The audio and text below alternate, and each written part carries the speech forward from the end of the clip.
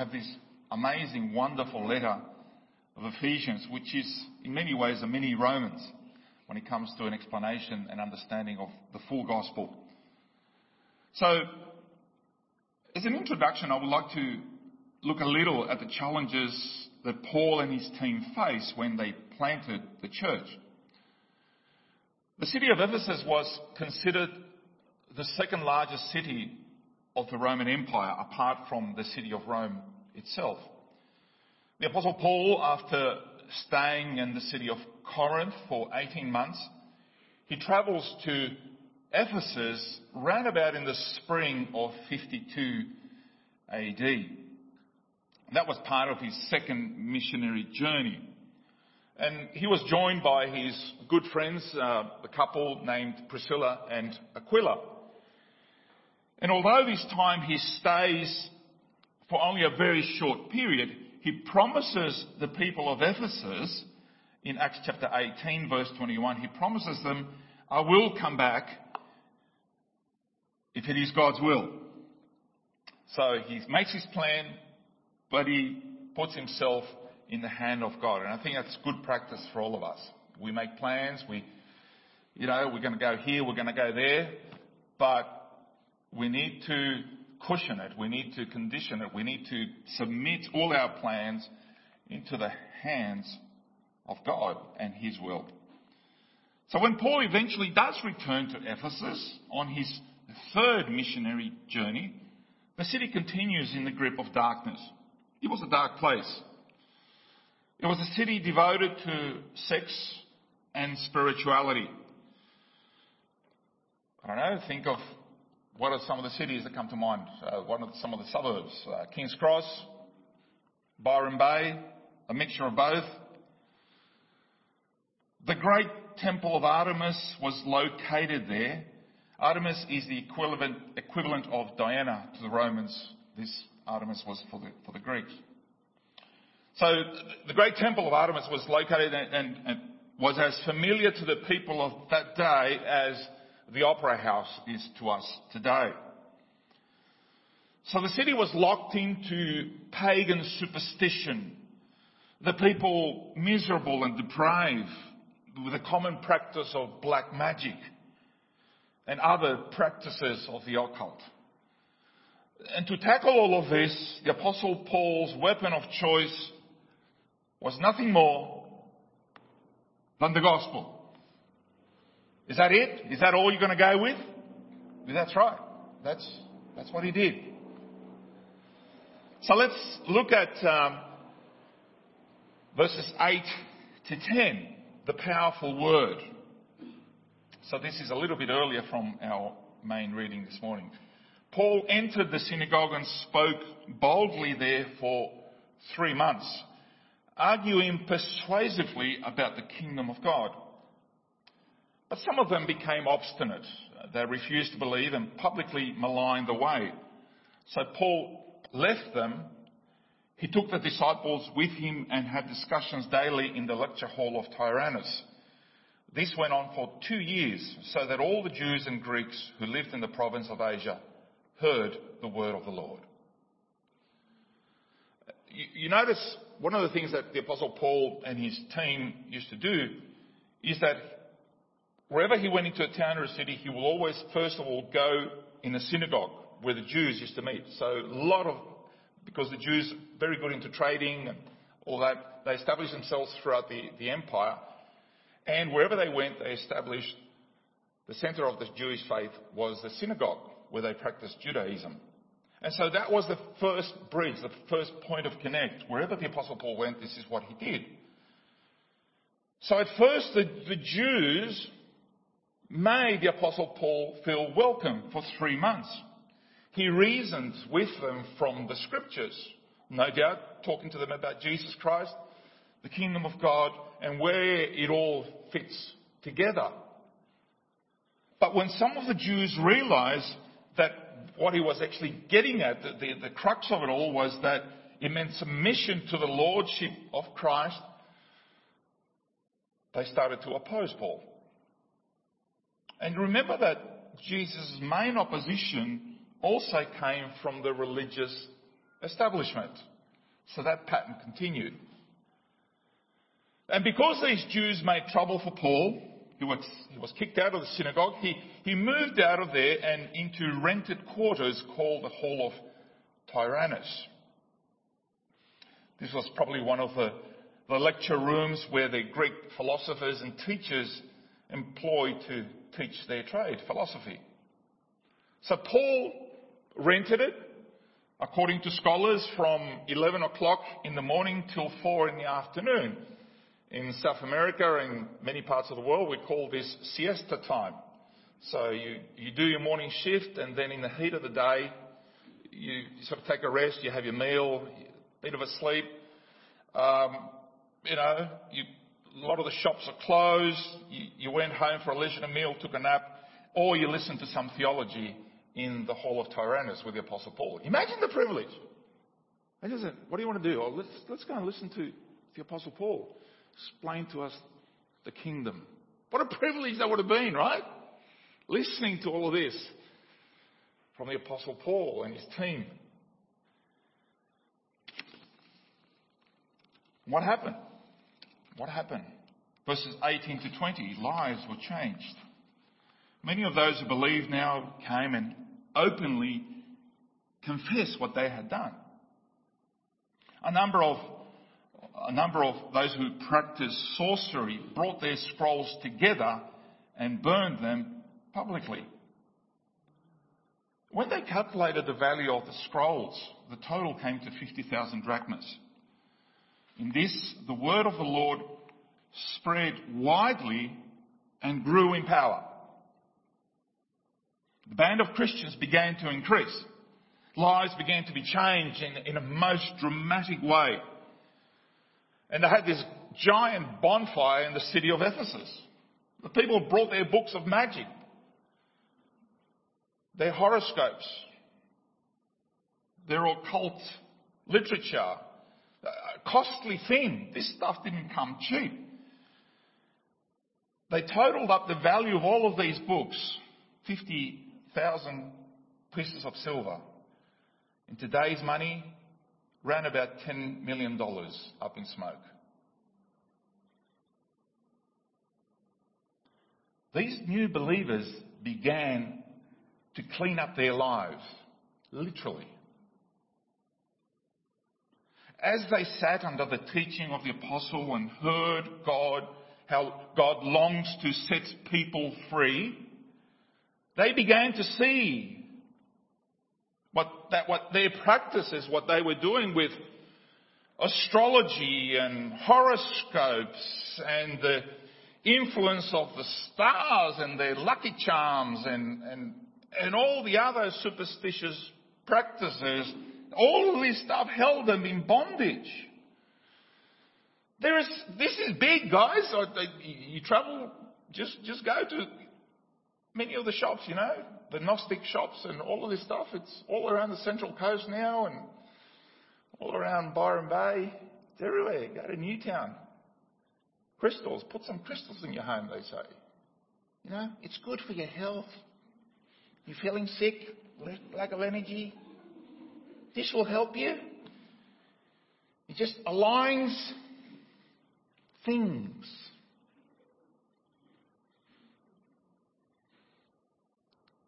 Guys, if you have any of this rubbish at home, get rid of it. I mean it. Get rid of it. If this is what the people in Ephesus did, what are you doing with this stuff at home,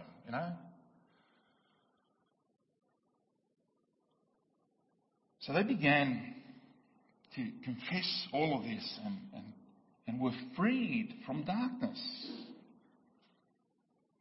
They were changing the pattern of their lives as they saw that they could no longer practice this stuff as well as live the Christian life, because they represented two very different kingdoms. One was darkness, and another one was light.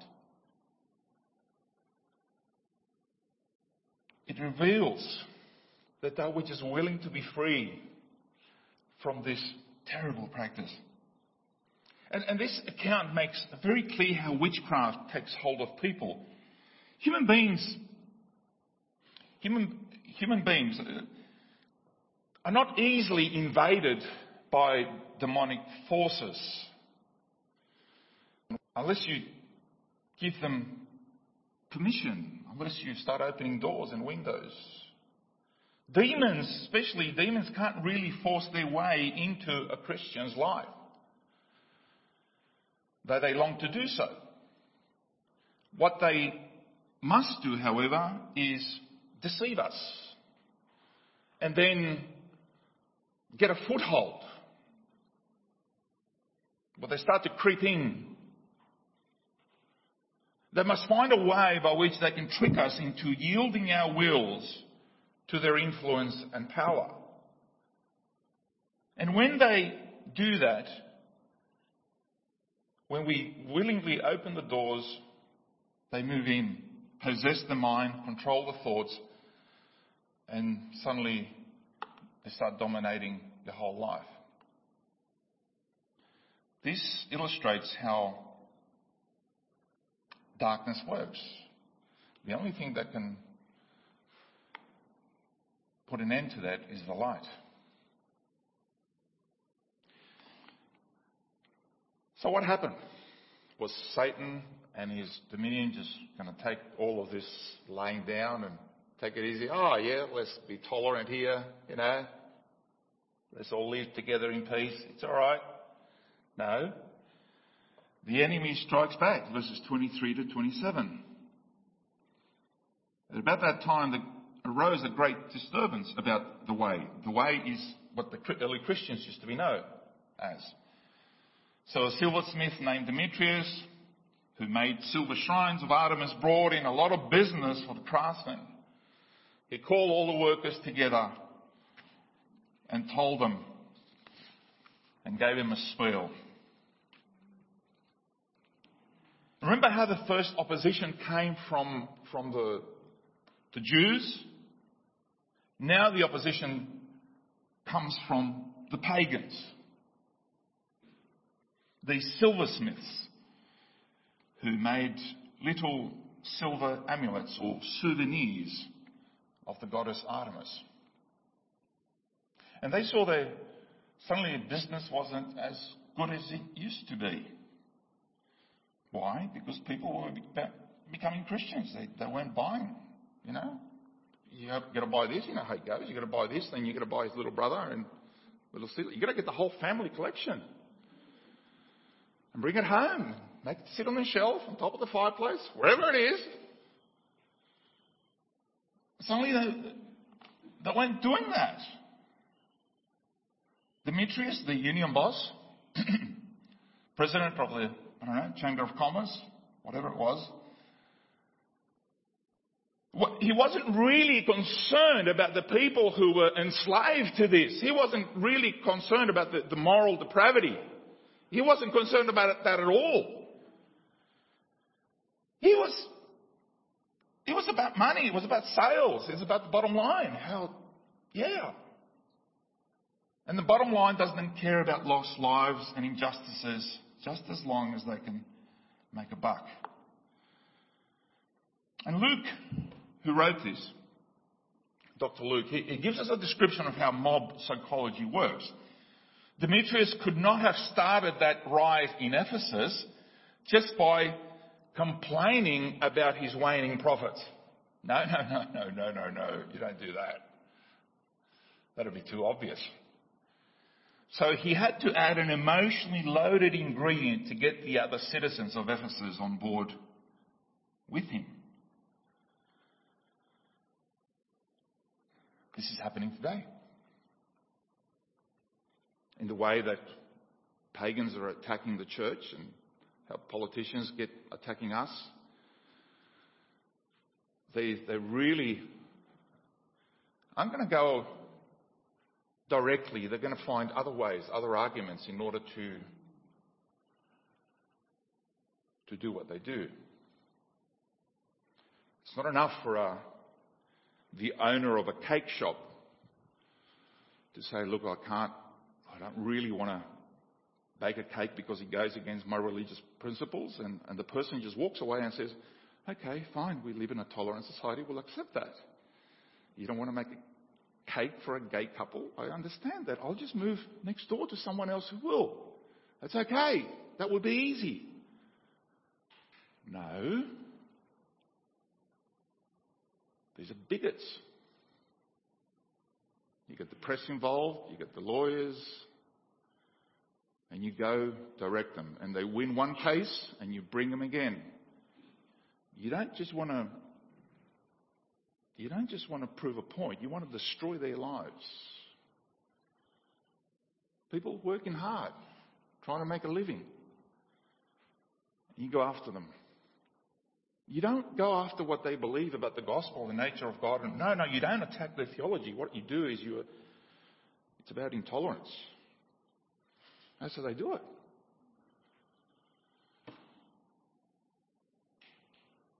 So the charge he brought forward was that the religion of the city was being threatened. That their goddess Artemis was insulted by this and was in danger of losing her stature in the eyes of the world. Remember that Artemis was the goddess enshrined in the temple outside of Ephesus, which was known.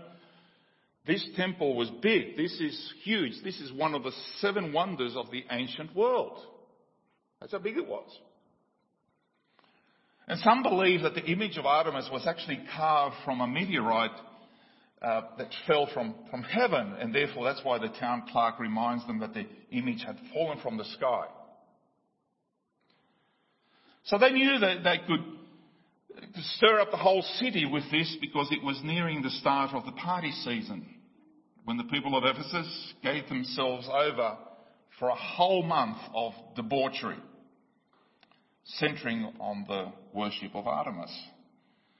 The city was packed with people who came to Ephesus for a sexualized religious carnival. It was a humongous orgy, basically. And people went for that. So there are 2 revealing things about this speech by Demetrius. Firstly, his accusation was ridiculous. If Artemis was really a powerful goddess that the whole world should worship, then why couldn't she defend herself against the attacks by Christians? Seems pretty simple. Secondly, he didn't say how his trade was ruined. There was no evidence that Paul had said anything against the religion of Ephesus. He had never denounced the temple. In fact, the town clerk admits in verse 37, these were not blasphemers of the goddess, nor robbers of the temple. Now this is significant because you see, there was nothing negative about Paul's approach. If he and the Christians had indeed attacked this pagan philosophy, they might have had a case. But these Christians did not denounce paganism, which they could have done. They simply introduced a positive new faith of such tremendous power that all who experienced this left their old life and turned to Christ. The best way to attack darkness is to turn on the light. Isn't it? This is the reality of 2 Corinthians 5:17. Therefore, if anyone is in Christ, he is a new creation. The new creation has come, the old has gone, the new is here. The old nature is robbed of oxygen by the appearance of the new. And there was no need to attack. Christians simply declared Jesus Christ and what he gave to man: salvation, freedom.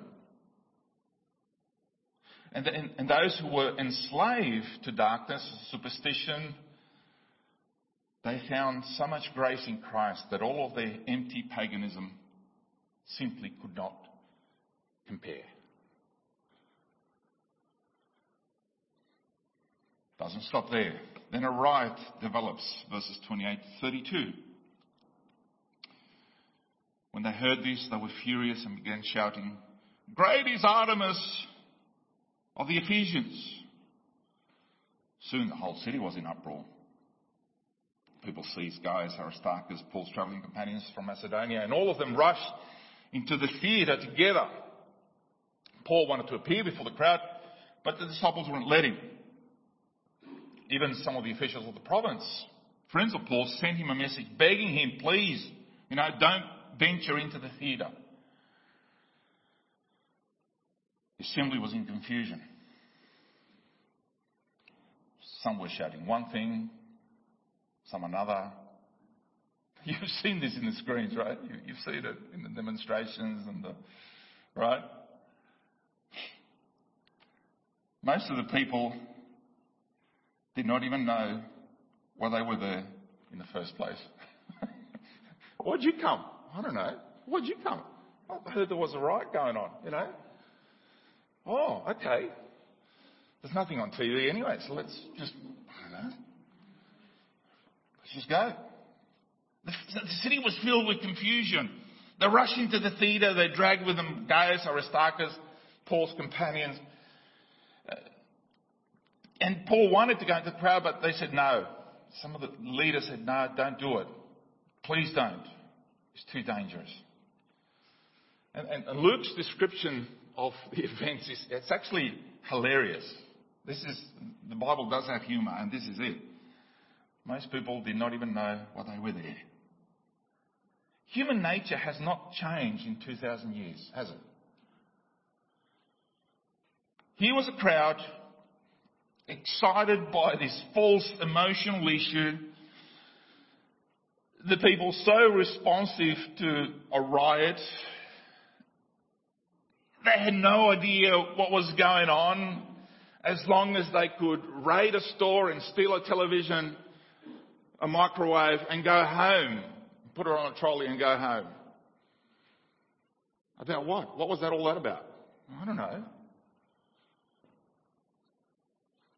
Verse 33.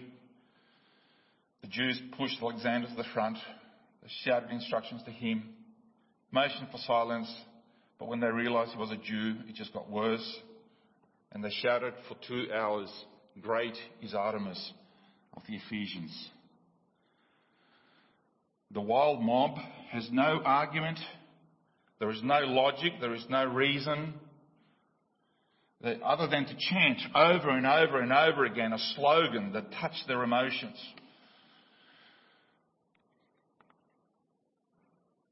The Jews are getting concerned.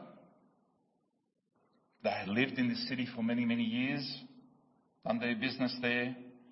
Yes, the Jews in Judaism would have been opposed to the worship of idols. But the Jews, having lived in this city for all of these years, we have to ask, how is it that they weren't able to have any impact on the lives of these people? They had the right belief. It's there in the 10 Commandments. Thou shalt have no other gods before me, right? No idols. None of that. They had the right belief, but without any power to bring about the change in people's lives. That's sad. So the crowd refused to listen to Alexander, and the chant goes on. And when the crowd gets to the point where its emotions have been short-circuited, reasoning is gone, it's in a very volatile, dangerous state. Paul's friends were obviously justified. But then God uses someone else, the town clerk, to silence the crowd. And this is something that we need to remember, that God is always in control, even though we are not. God is. For all the frustrations that we go through, we have to recognize the sovereignty of God. Yes, Artemis is great. This is what the town clerk said. He wasn't a believer. He was simply a public servant, right? We can count on her to defend herself, so why worry? Nobody's going to be able to overthrow a goddess such great as ours. So we don't need all these commotions. The men you are charging have really done nothing provocative. They have not blasphemed the goddess. They haven't robbed the temple. They haven't been sacrilegious in any way. Therefore, there are different ways. There are different avenues. Let's handle this in a legal matter through the courts. And then he brings the big one. We are seriously in danger of losing the freedom of the city as a result of this indiscretion. Bang. That's the big one. We don't know the name of this town clerk, but he is a clever politician and a good speaker. He intervenes just the right moment. He does not really obviously care about the issue, as he wants to keep the peace. And why? Because he wants to make sure that the Romans don't get alerted. He knew that the Romans would tolerate almost anything except civil disorder in their provinces. Because whenever that happened, wherever it happened, they didn't come in with, feathers and, drinks. Come on, guys, let's have a barbecue in the town centre and get everybody talking to each other. No, they came in all guns blazing. Hammer and sword. And here is the evidence again of God using a civic leader to intervene on behalf of his people, bringing calm to a situation. The word of God grew. Satan got upset, started a riot. But nothing would stop the spread of the gospel throughout Asia Minor and Europe. It was a wave sweeping across the region because God was doing something amazing.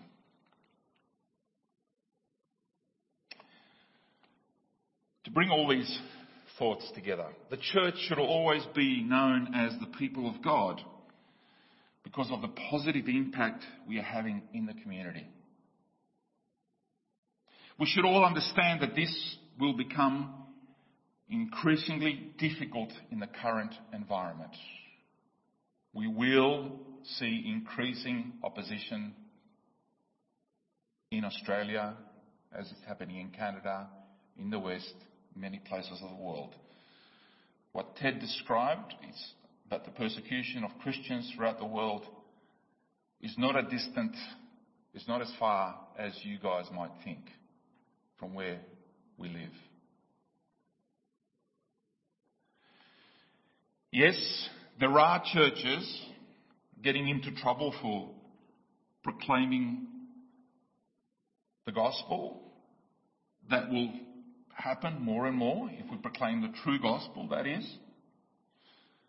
But there are times churches cause a stir for all the wrong reasons, like for example, the pastor in the US who a few years ago burned the Quran, right? Why would you need to do that and cause the riot? Why? There's no need for that. These Christians would not have accomplished the same result by directly attacking the established false religion. If you and I want to change our community and our world for Jesus, it's about committing ourselves to being light in the darkness and leading people to Jesus. Yes, there is a time to protest unjust laws that kill the infant, the unborn, laws that desecrate the family. These are all things that were brought about by Christianity itself. And as the Christian faith is further and further removed from the centre of our society and our laws, we're going to see more and more of this. But ultimately, communities change not because we have put in place enough laws to do away with all sin and immorality. There's a lot of good moral people going to hell. Just being good doesn't give you eternal life. Only Jesus does that. Long gone are the days when Sydney and all of Australia might have been considered even moderately Christian. reality is that our city has a lot more in common with Ephesus than it does with Jerusalem, let's say. Because of this, we have to learn from the early church, because that's where we're heading. We're heading back to the 1st and 2nd century with regards to our mission strategy. No, they didn't water down or compromise the gospel in order to fit the culture. We continue to speak the truth in love and leave the rest for God to work. If there's going to be a riot, the biggest riot should happen inside the heart when the Holy Spirit starts to clean things up. Right? One life at a time. One life and the next and the next. And whatever happens after that in society, it's really up to God. May God give us the strength, the courage, the faithfulness to live our lives for Him. Amen.